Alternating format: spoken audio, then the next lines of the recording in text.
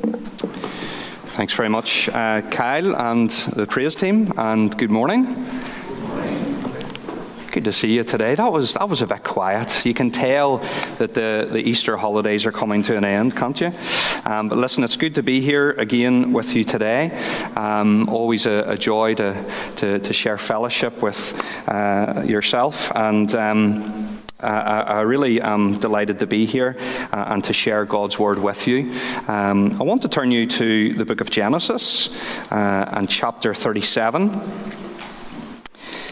Genesis and chapter 37. This is right at the beginning of the narrative about Joseph. And we're just going to read the first 11 verses, and even within these verses alone, we have much to take encouragement from, but also to be challenged about as well. And I trust that would be the case this morning as we look at God's Word, and that might even encourage you to head home yourself and to look at the rest of this story in your own devotional time. So let's read God's Word. Genesis 37 from verse 1 to 11. This is God's Word. Jacob lived in the land of his father's sojournings, in the land of Canaan. These are the generations of Jacob. Joseph, being 17 years old, was pasturing the flock with his brothers. He was a boy with the sons of Bilhah and Silpah, his father's wives. And Joseph brought a bad report of them to their father. Now Israel loved Joseph more than any other of his sons, because he was the son of his old age. And he made him a robe of many colors. But when his brothers saw that their father loved him more than all his brothers, they hated him and could not speak peacefully to him. Now Joseph had a dream, and when he told it to his brothers, they hated him even more. He said to them, "Hear this dream that I have dreamed. Behold, we were binding sheaves in the field, and behold, my sheaf arose and stood upright. And behold, your sheaves gathered around it and bowed down to my sheaf." His brothers said to him, "Are you indeed to reign over us? Or are you indeed to rule over us?" So they hated him even more for his dreams and for his words. Then he dreamed another dream and told it to his brothers and said, "Behold, I have dreamed another dream. Behold, the sun, the moon, and 11 stars were bowing down to me." But when he told it to his father and to his brothers, his father rebuked him and said to him, "What is this dream that you have dreamed? Shall I and your mother and your brothers indeed come to bow ourselves to the ground before you?" And his brothers were jealous of him, but his father kept the saying in mind. This is the word of God. Let me just pray very briefly. Father, we thank you for all that's taken place already this morning. And Lord, we're excited, we're full of anticipation to hear how you are going to speak to us now through your word. And so we pray that you would speak, that the Spirit of God would open our eyes to all that you would have for us to hear. And that, Lord, you would work within us to change us and transform us more and more into the people that you want us to be, that we might bring you glory and praise. In Jesus' name, amen. Back in the 90s, there was a kids program that I really loved called Art Attack. Does anyone remember it? Okay, we have a few hands. Admittedly, you need to be a certain age to remember it. If you've never seen it, or if you've never even heard of it, let me just tell you what it's about. It's basically an art program that was hosted by a guy called Neil Buchanan, and he would basically spend every episode showing you different pieces of art that you could then go and do at home, which I did, much to my parents' frustration with the amount of mess that I made. But even though he spent most of his time looking at different pieces of art you could do at home, one of the most popular segments of that program was what was known as his big art. Okay? And so what he would do, he would go into a big green open field and he would start grabbing random items and start throwing them on the ground. And basically this is what you would see from our perspective. It would look a complete mess. You wouldn't have a clue what he was doing. From the viewer's perspective, it just looked as if he was literally throwing random items on the ground.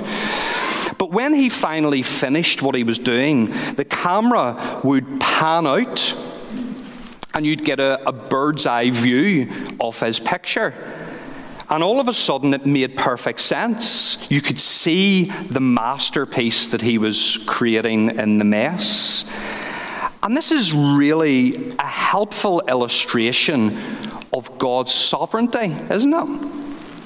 You see, from our perspective on the ground level, there's moments in our lives when everything seems a mess and we struggle to make sense of what's going on, particularly when things go wrong in our lives.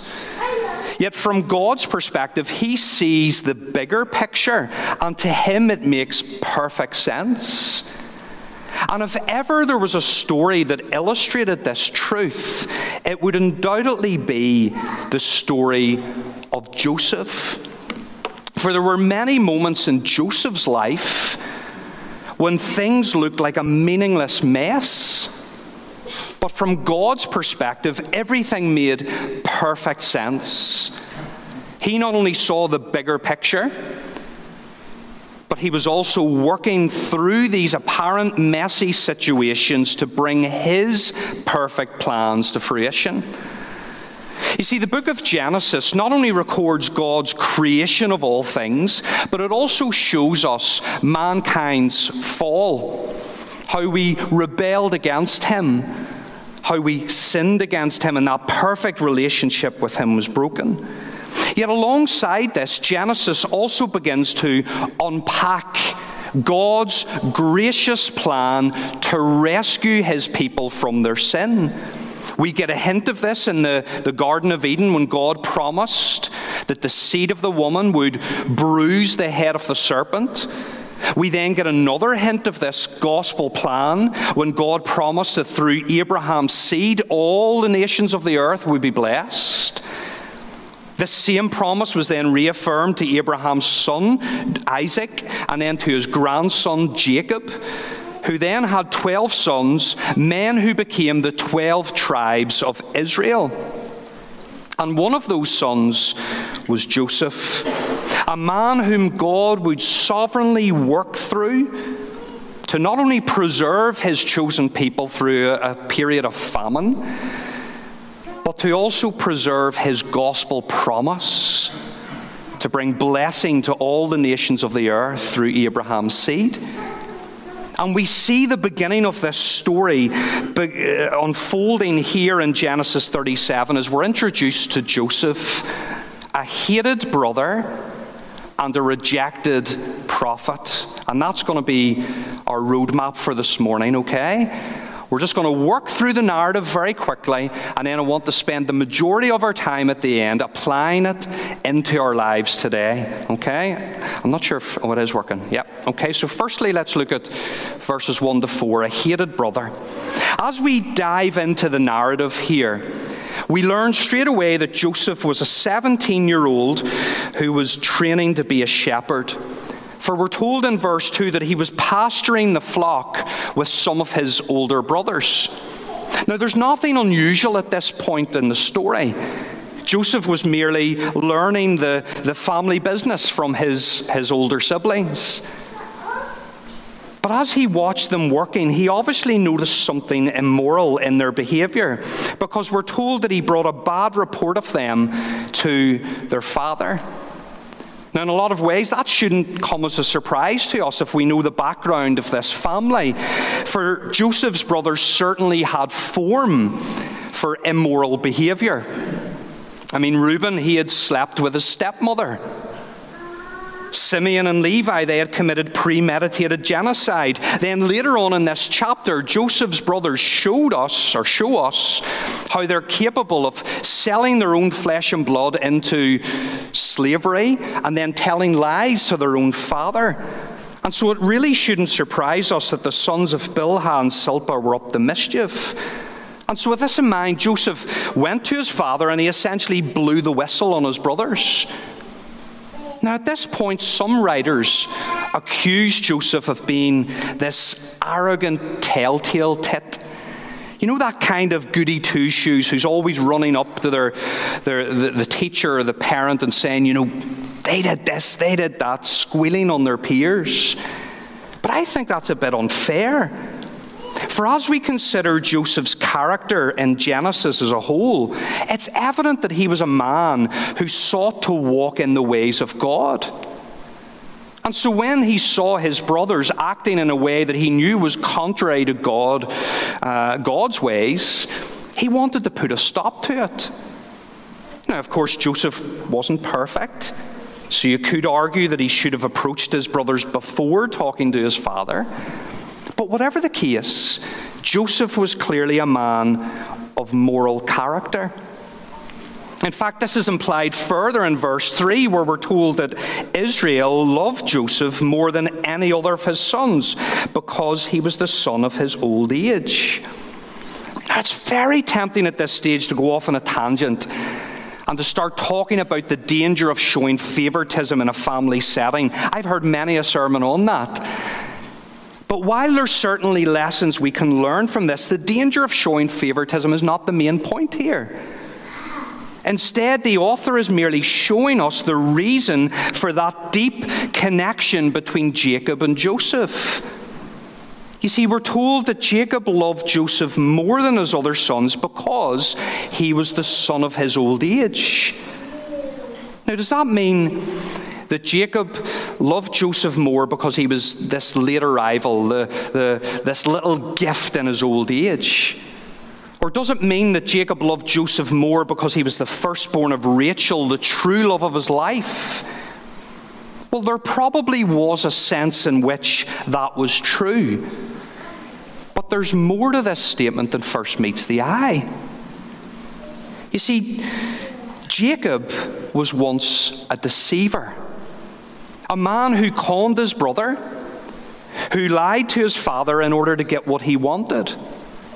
Yet as God graciously worked in Jacob's life, he was eventually a changed man.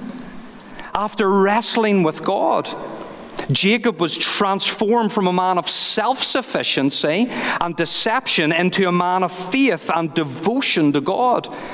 And this transformation was powerfully illustrated through God changing his name from Jacob to Israel. And so by stating that Joseph was the son of Jacob's old age, the author is showing us that Jacob had a deeper love, a deeper connection with Joseph because they had a common bond in the Lord.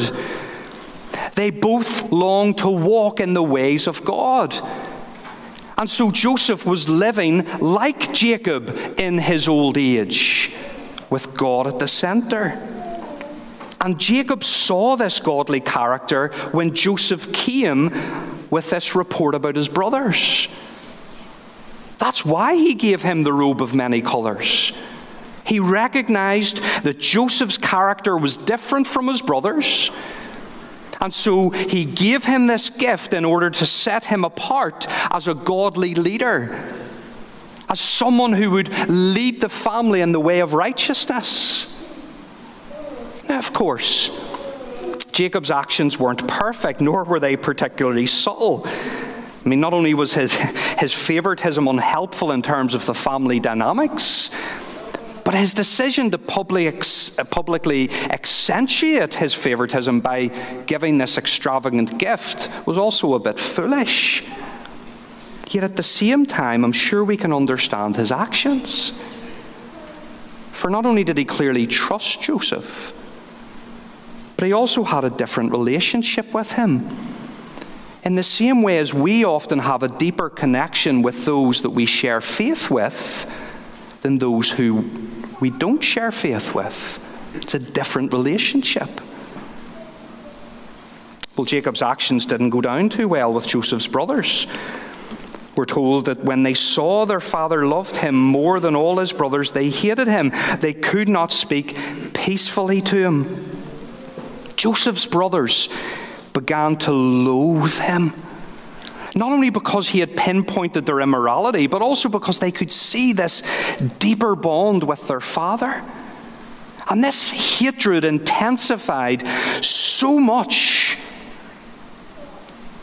that they couldn't even speak peace to him. They started setting themselves against him. They had this antagonistic attitude towards him. They couldn't even bring themselves to pass him and announce that shalom, that peace greeting that you would give to someone. Because at the end of the day, they didn't want Joseph to know peace. They wanted him to know nothing but peace. He was a hated brother. But secondly, we see that he was a rejected prophet. Now, in this day and age, God communicates to us through his word, the Bible. This is why we are an incredibly privileged people, because we have God's word here in our own language in multiple copies. But in Joseph's day, the Bible didn't exist. And so God communicated to his people through different means. Sometimes an angel of the Lord would appear with a message. At other times there would be dreams. And this is how God spoke to Joseph here in this instance. We're told in verse 5 that he had a dream.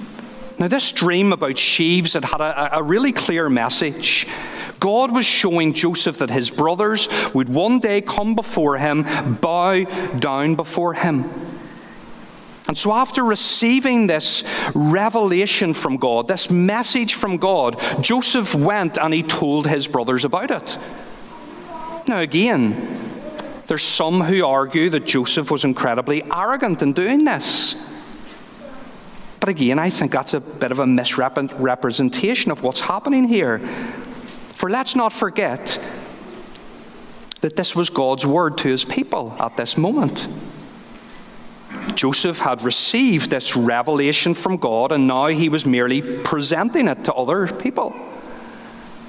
Now, of course, you could argue that Joseph could have done it a little bit more sensitively, but at the end of the day, Joseph was simply declaring God's word.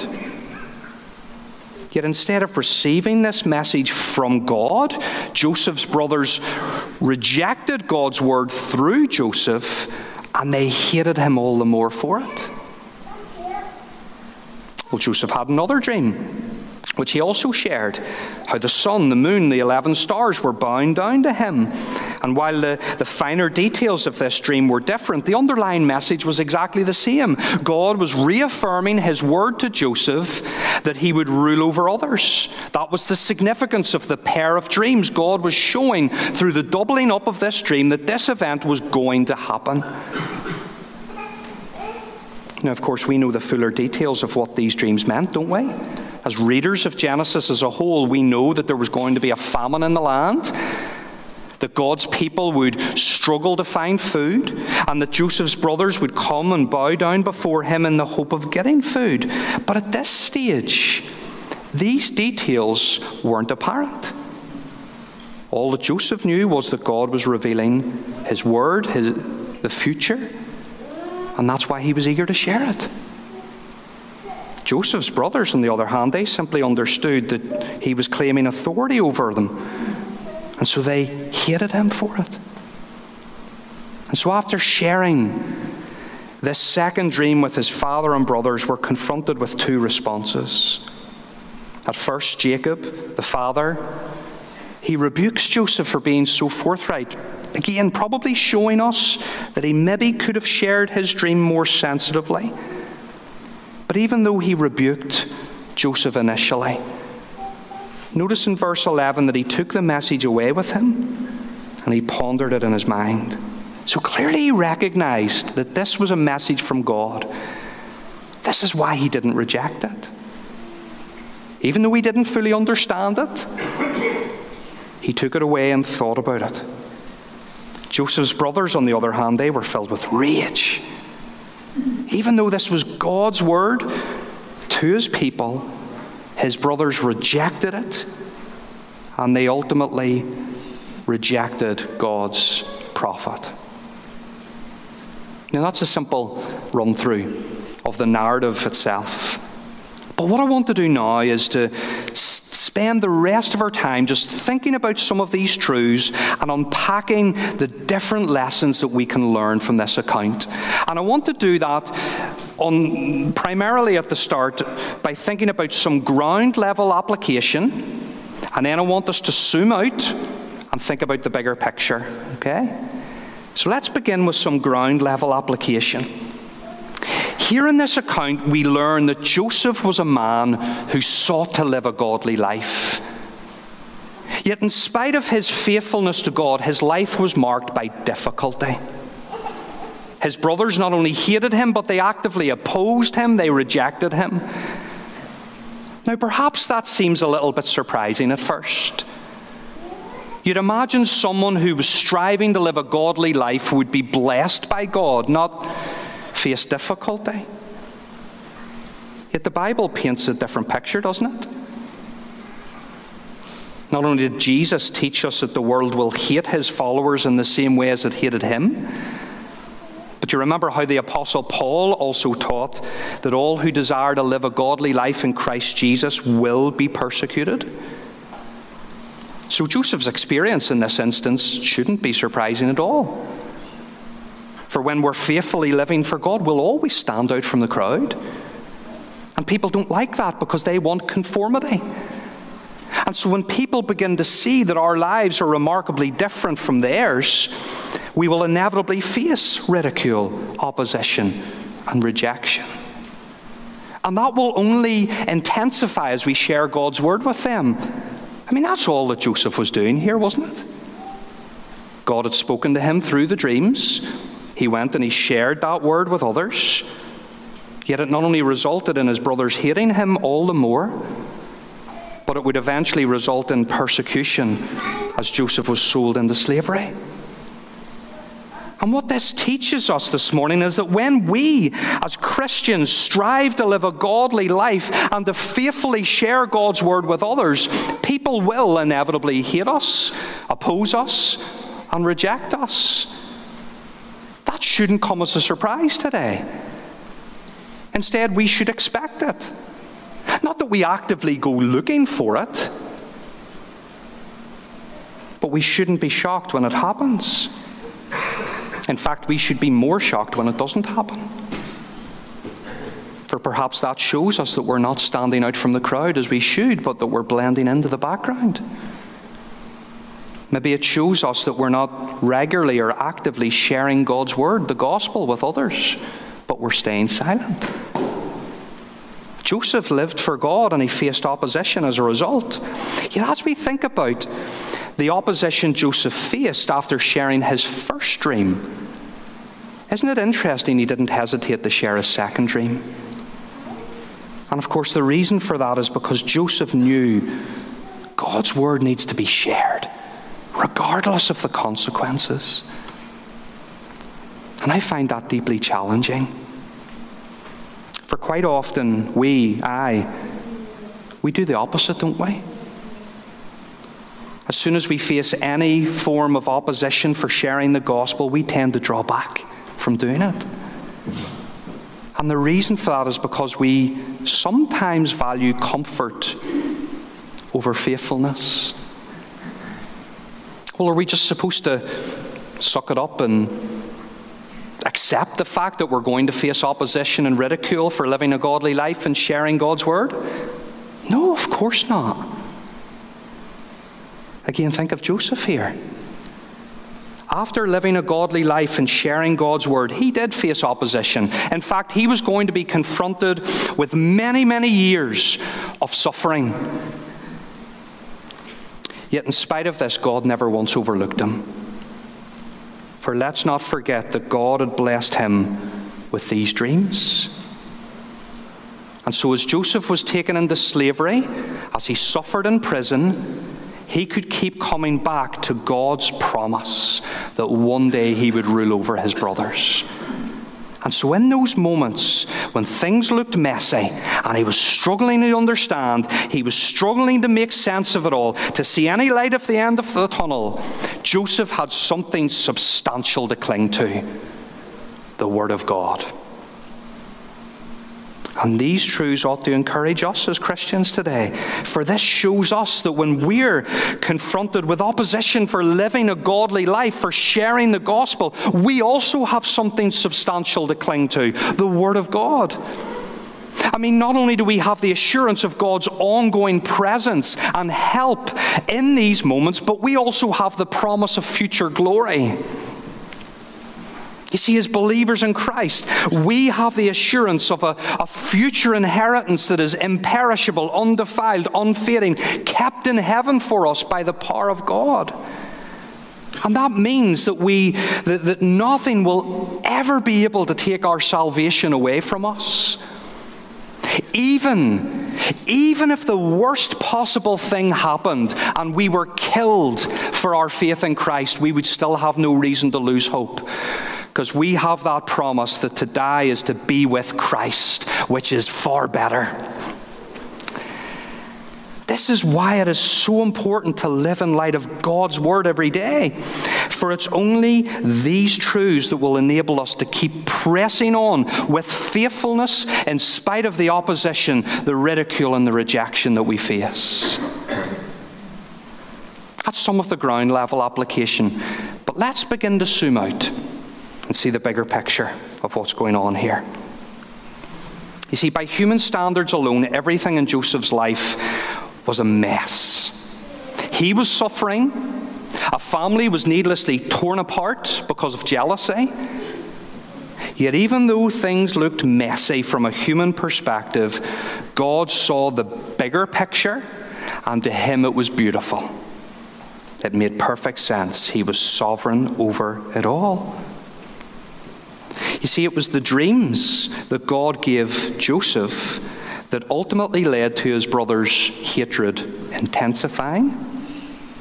And as we see in the rest of Joseph's story, it was this hatred that would lead to these brothers selling him into slavery in Egypt, a place where Joseph would eventually be elevated to a position where he could provide for his family during famine.